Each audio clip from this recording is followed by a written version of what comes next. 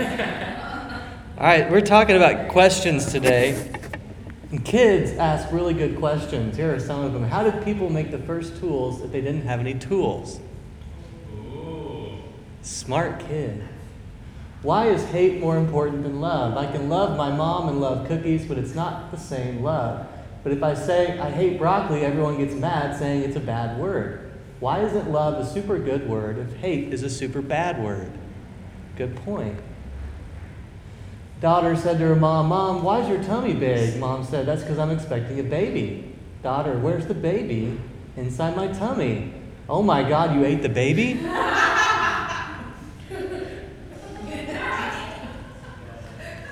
7-year-old says, "Mom, are there more leaves in the world or blades of grass? Or blades of grass? What about trees? Are there more trees than buildings?" Mom says, trees. The son says, "Are there more bricks in the world or bird feathers?" Mom says, "Tell me about that castle you built in Minecraft. I can't take any more of these questions." Kids just keep asking and asking and asking. And they are brilliant to do so because it's how they develop into human beings. They ask a lot of questions. So questions are so crucial to our kids' development, but I think questions are just as crucial to our development. We still have a long ways to go as adults sometimes. Socrates said, "I know you won't believe me, but the highest form of human excellence is to question oneself and others." Jesus said in Luke, "Search and you will find, knock and the door will be opened to you." If I have all of the answers, then there's no reason for me to search. There's no reason for me to knock. There's something really valuable about having some kind of attitude of curiosity and persistent knocking. If I have all the answers, I'm kind of a know-it-all. Nobody likes a know-it-all. Sheldon Cooper from The Big Bang is probably the biggest know-it-all of them all. I've got a clip I want to try to play, if it will do it. It will. I just have to walk over here.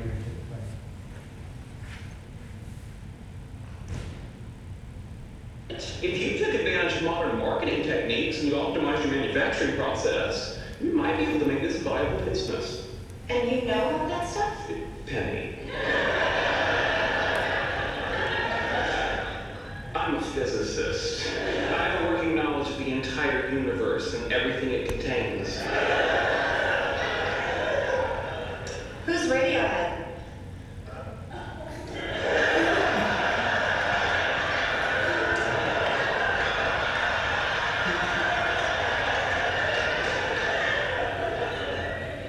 I have a working knowledge of the important things in the universe. Good luck. Nobody likes a know-it-all. For some reason, we do love having the answers, though. I wonder if it has something to do with, if I have the answer and you don't, I feel like I'm one step above you.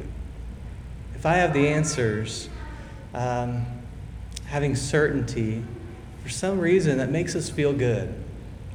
Having questions means we don't know. It takes some vulnerability to ask questions, especially asking for help. That's a hard question to ask. So our culture, it seems like, especially our religious culture, answers are valued more than questions. Here at Mission Gathering, questions are more important than answers. Questioning is how you grow. It's how you learn. It's how you change. It's how you mature. We take some lessons from the kiddos and ask questions.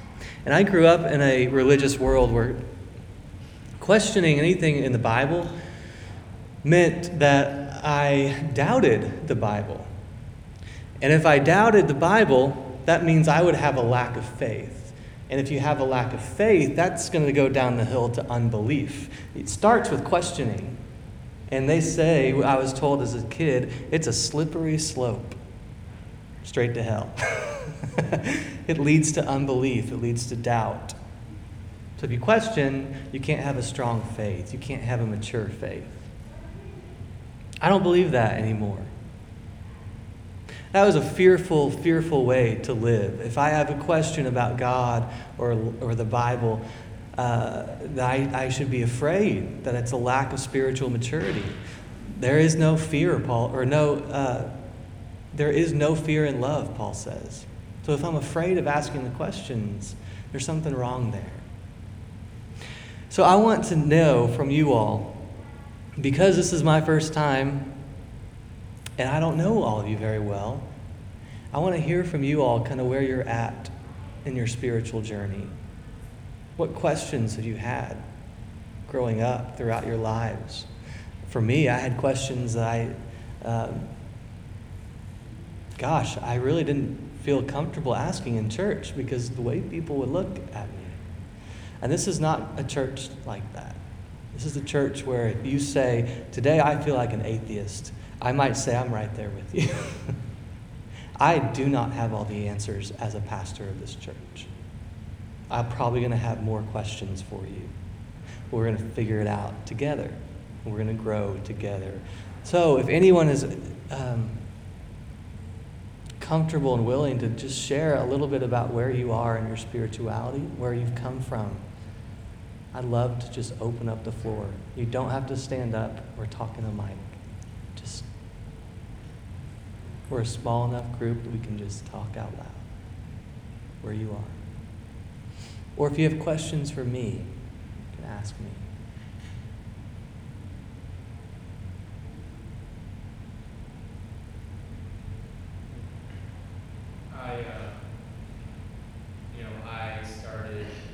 The reason I started coming to this church is because I met Brian at an interfaith devotional. And, I'd been a part of a couple other churches in the past, but there were always some places where, I disagreed on like a fundamental level with some of the premises that the whole church was based on, and I would just keep my mouth shut. And it led to me not really being able to fully connect with the people there, And when I met Brian and he said he was a pastor, I was like, oh, really? And then we were having a conversation, and it ended up going on for hours. And over and over and over and over again, there was this sense of, oh, really? You questioned that too? And he's like, yes, I got fired from the last church I worked at for that. And I was like, oh, really? He's like, well, that's funny because I've always wanted to be at a church that was like that, And over and over and over again, there were these little things where it's, I just can't get down with this or that. It's like, yeah, me neither. I'm like, how could you say this as a pastor? Pastors aren't allowed to think that. Just everyone in the congregation is allowed to think that, not say it. And he's like, well, no, we're all together in our vulnerability with it. And I was like, oh, I think I can feel safe in this church, and clearly I do. I'm here, and that's a very, very new thing. For a while I thought that I would never find such a thing.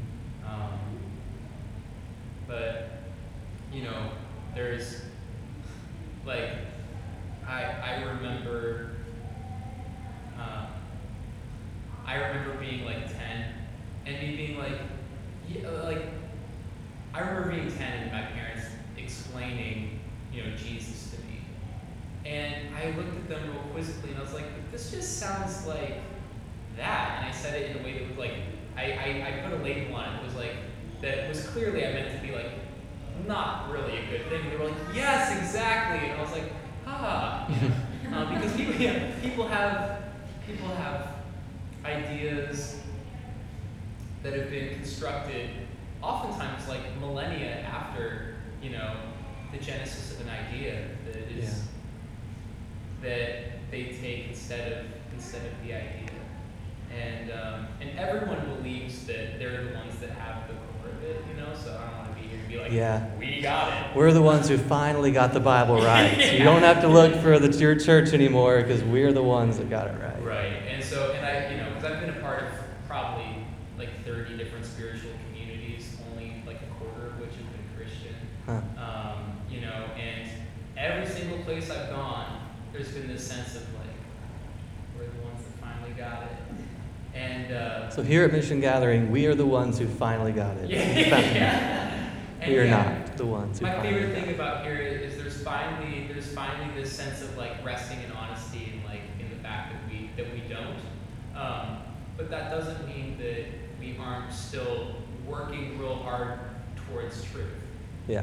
Because I think often when people are like, well, you know, you can't really know, then it just turns into nihilism.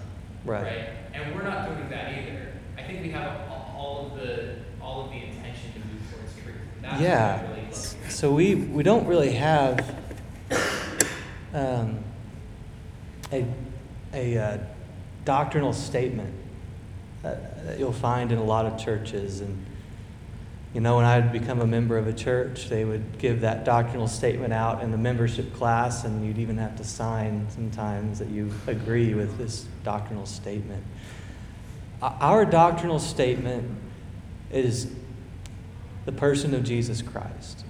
It is what he did, it's what he said, it's how he loved people, how he treated people. So our foundation is not in a statement of beliefs. When Jesus called people to follow him, that's what he did. He went up to people and said, "Follow me. Come watch what I do so you can do it." He didn't say, "Here's my doctrinal statement for you to believe." He said, "Come do what I do. Come live how I live." So Jesus is our doctrinal statement. What comes to mind when y'all think of church?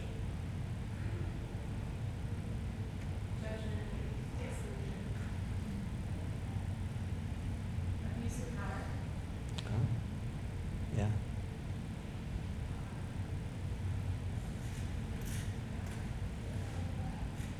Also, loving community. Right? I was gonna say that, like, I feel really redefined because now my motivation for coming here originally, I got something completely different than I logically expected. And that community is a huge part of it. I just came to such a huge point in my relationship with God, and I got so much more. So, yeah, my experience is, like, I love the song today because I always felt like I was inferior in church because I didn't know it all. Like, I wasn't raised through going to Sunday school, so I always felt like when I went to church, I didn't get it. You know, like I was supposed to know all the stories, I was supposed to know the men, and I missed all that. So I don't, if you hear, I just feel like I'm bettering my life, feeling like I'm learning. I love that.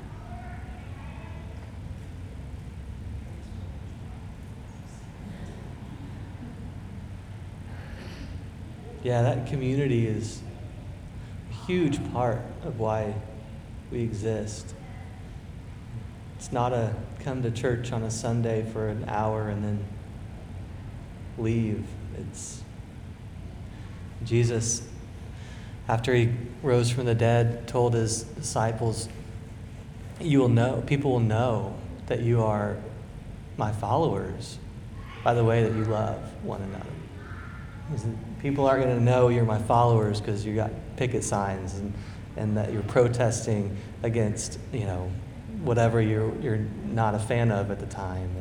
And people will know you're Christians by the way you talk or, all the Christian jargon and the Christianese language. People will know that you are Christians, that you follow me by how you love one another. This is a group of people that genuinely take care of each other and listen to each other and meet each other's needs. That's what separates Christ followers, or should. We don't always see that in church, but we should. Not all churches are going to get that right, and we're not always going to get it right, but that's what we're striving for sure. Anyone else have any thoughts on church? Share anything from your own experience? I like that church is a place where children and even adults get to be shaped counterculturally, and not in a way of like, we're the church and we're the bad people, but like the media messages that tell you like you're not good enough or you have to do this to be successful. You get to kind of go to church and love each other exactly as we are, and I love like children being hear that message as they grow up. And teenagers that are having just like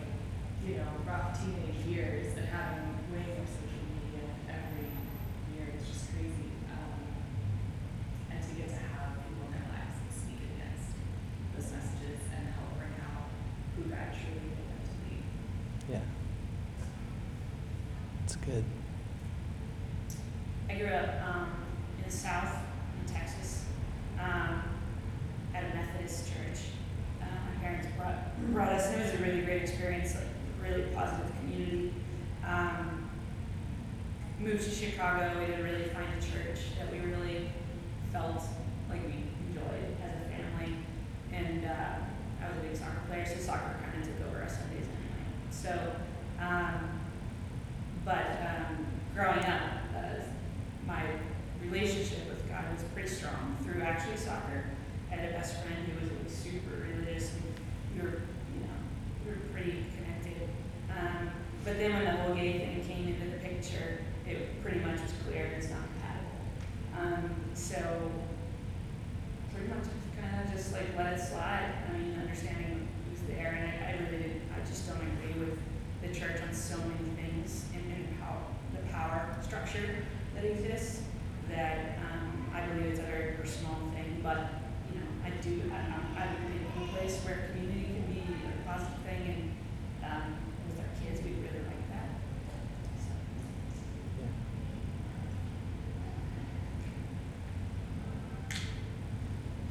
Yeah, the church is made up of people. Very, very, very imperfect people. It's not always perfect. But it should be, of anywhere in our community, this place should be the safest place that you go to all week. Physically, spiritually, emotionally, safest place. I don't know why I just cried there. That is so huge. That is so huge. And you are this church wherever you go the rest of the week. So the people you come in contact with should feel safe around you, because the Christ that you experience here on a Sunday is in you all week long. So when they are around you, you are a safe place for them to experience love. I didn't have that in my notes. Does anyone else have anything they want to share? Any questions they've had about church they've never asked? Questions for me, for Kylie?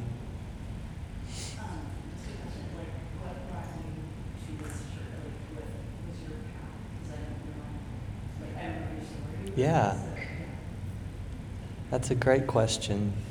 I was raised Southern Baptist. My father and his dad, I think to the 5th generation, were all Southern Baptist pastors. My dad, in the early 90s, he was kind of cutting edge. He would do things like, if the pulpit was here, he'd walk over here.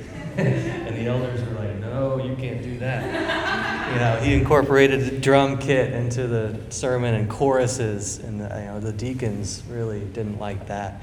In the early 90s, he branched off with a few families and started a church called Fellowship Bible Church. It was non-denominational, and the way they did church was very much cutting edge. The theology was very much Southern Baptist. So I grew up all within that same framework of theology and how we see the Bible and God and the world. It was just kind of a cooler church that wasn't tied to a denomination. In college, I took some religious studies classes and began to question just about everything that I was told about the Bible and God and church. My father, interestingly enough, started asking the same questions about the same time I did. So we went on this path of reframing how we understood God. And part of that was a couple things. Y'all familiar with the inerrancy of the Bible? You ever heard that term before? Yeah. So I grew up in a church that said the Bible is inerrant. It means there are no errors. It's perfect in every way. I started to question that in my classes. There are a lot of contradictions in the Bible. There are a lot of things that don't make sense, that don't add up. And then I started questioning our view on homosexuality. I'd begun to see with friends of ours all of the hurt that had been caused by the church for our gay community. That did not look like Jesus. That did not look like Christ. And so I began questioning all of that and went through a deep study of the Bible and homosexuality. And so eventually, because of those two things, biblical inerrancy, maybe that's not how we see the Bible or should see the Bible, and then homosexuality, maybe we should affirm the way God made all of us. The elders of the church fired my dad. He started a church right after that called the Venues, and I've been full-time staff as a pastor there for 6 years. Growing up, I always did the worship thing. I played keyboard in the band. I sang. I led worship all through high school. I was the quiet, shy kid in middle school. I'd stand behind the keyboard, and I'd stare at my fingers for every single song. I did not look up once. I was such a shy kid. And here I am now. I'm talking in front of a group of people. So I've been in the ministry world my whole life, pretty much. And when we started the Venues, it was very much like Mission Gathering. You all know Mission Gathering has other locations in the country. It's so funny. It's strange. The Venues and Mission Gathering are very much, could in a lot of ways be the same church with a different name. So we started in the Bible Belt a more modern, as far as how we do church, a more modern church that was also gay affirming, that had a passion for social justice, for helping our homeless community and those in poverty in our community and single moms. And we wanted a church that would be radically just known for our love for people. And that was hard in Springfield, Missouri, to build a church like that, but we realized there were so many people who were longing for a place like that. The church that they have had growing up or were currently going just wasn't making sense with how life is. Church, for so many, had said, God is black and white. Life is black and white. We're going to tell you what's black and what's white. Life is gray. We wanted a church that admitted life is gray, and God made it that way. And so let's embrace it and explore what all of that means. And how do we live life like Jesus did?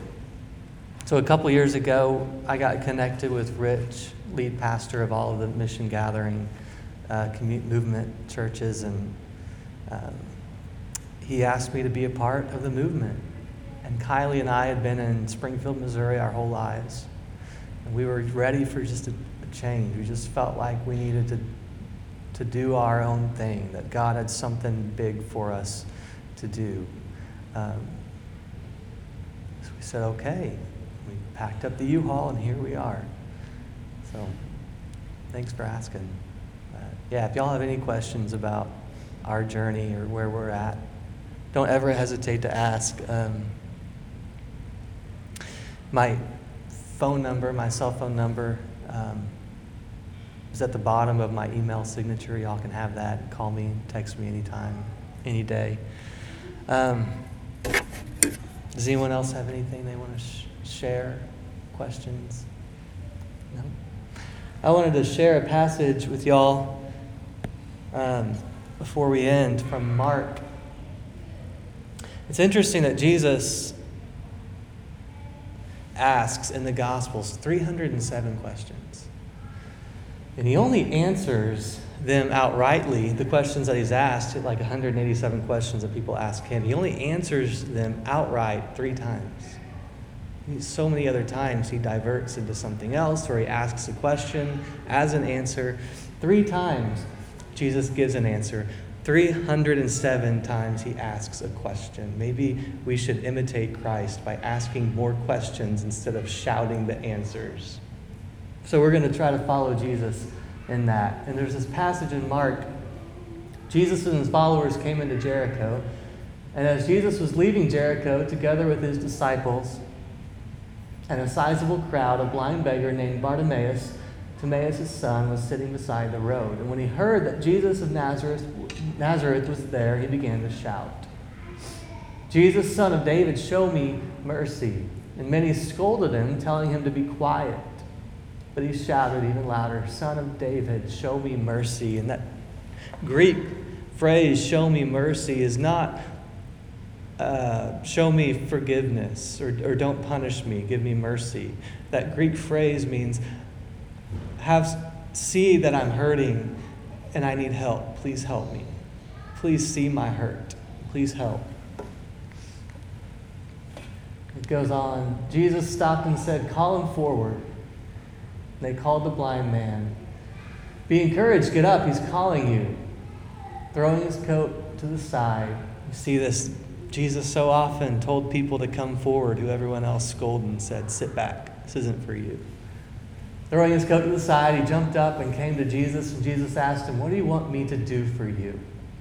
The blind man said, "Teacher, I want to see." Jesus said, "Go, your faith has healed you." And at once he was able to see, and he began to follow Jesus on the way. That question that Jesus asks, "What do you want me to do for you?" Just a few passages earlier, he asks the disciples the same question because they said, "Jesus, we want you to do for us whatever we want you to do," like whatever we say, which is kind of a bold thing to say. And Jesus said, "Okay, what do you want me to do for you?" And the disciples said, "Well, we want to sit at your right hand when we come into the kingdom. We want to be in a place of power and a place of authority." When Jesus asked this blind beggar, "What do you want me to do for you?"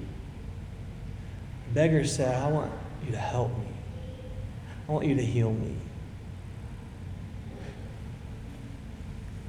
I mean, how often do I, when I say prayer and I ask God for something, it's something for myself?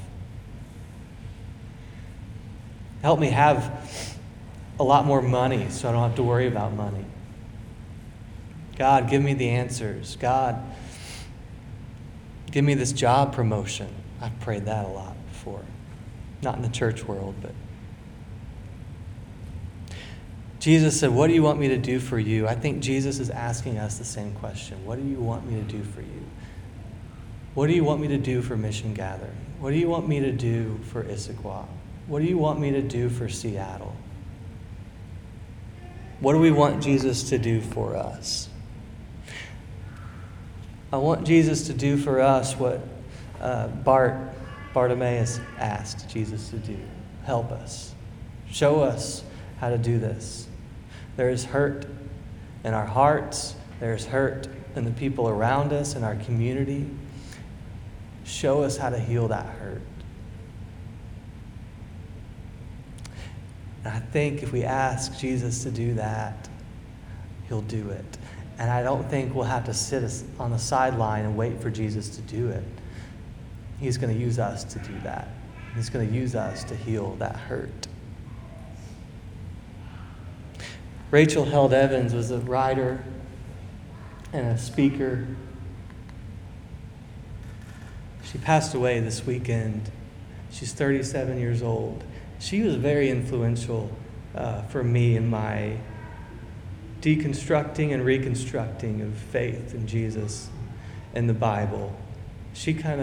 We were on very parallel paths around the same time. And she wrote some very good books. I'd recommend all of them.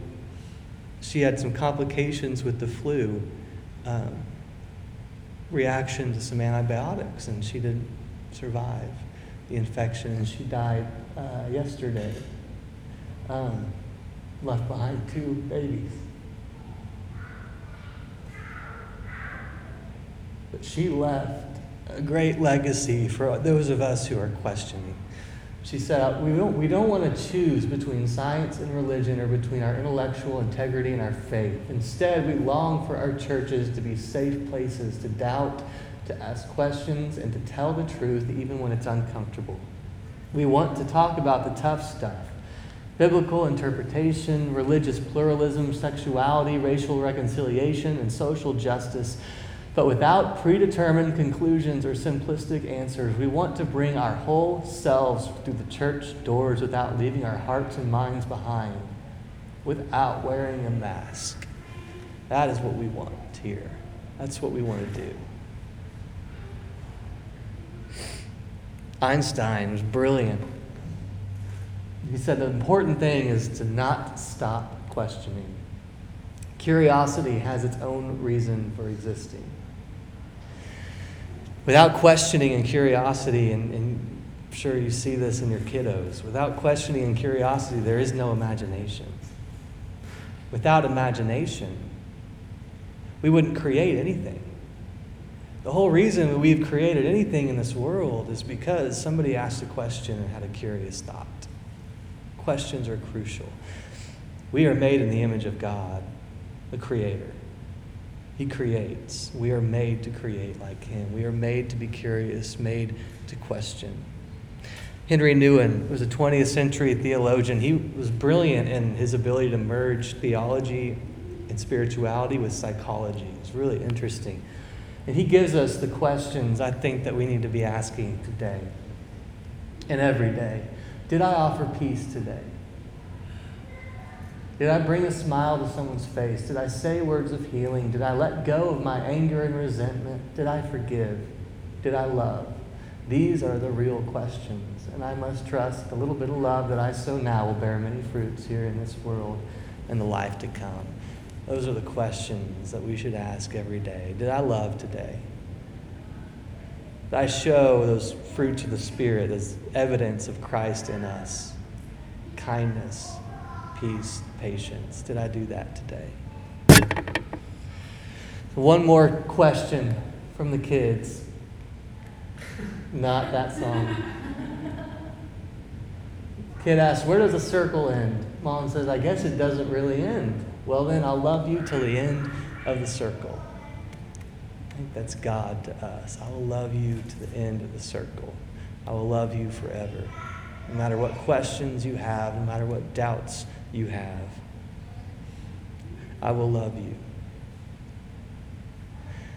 So Rob and Kylie are going to sing the chorus of this song one last time, and the kids are welcome to come in here with us for that.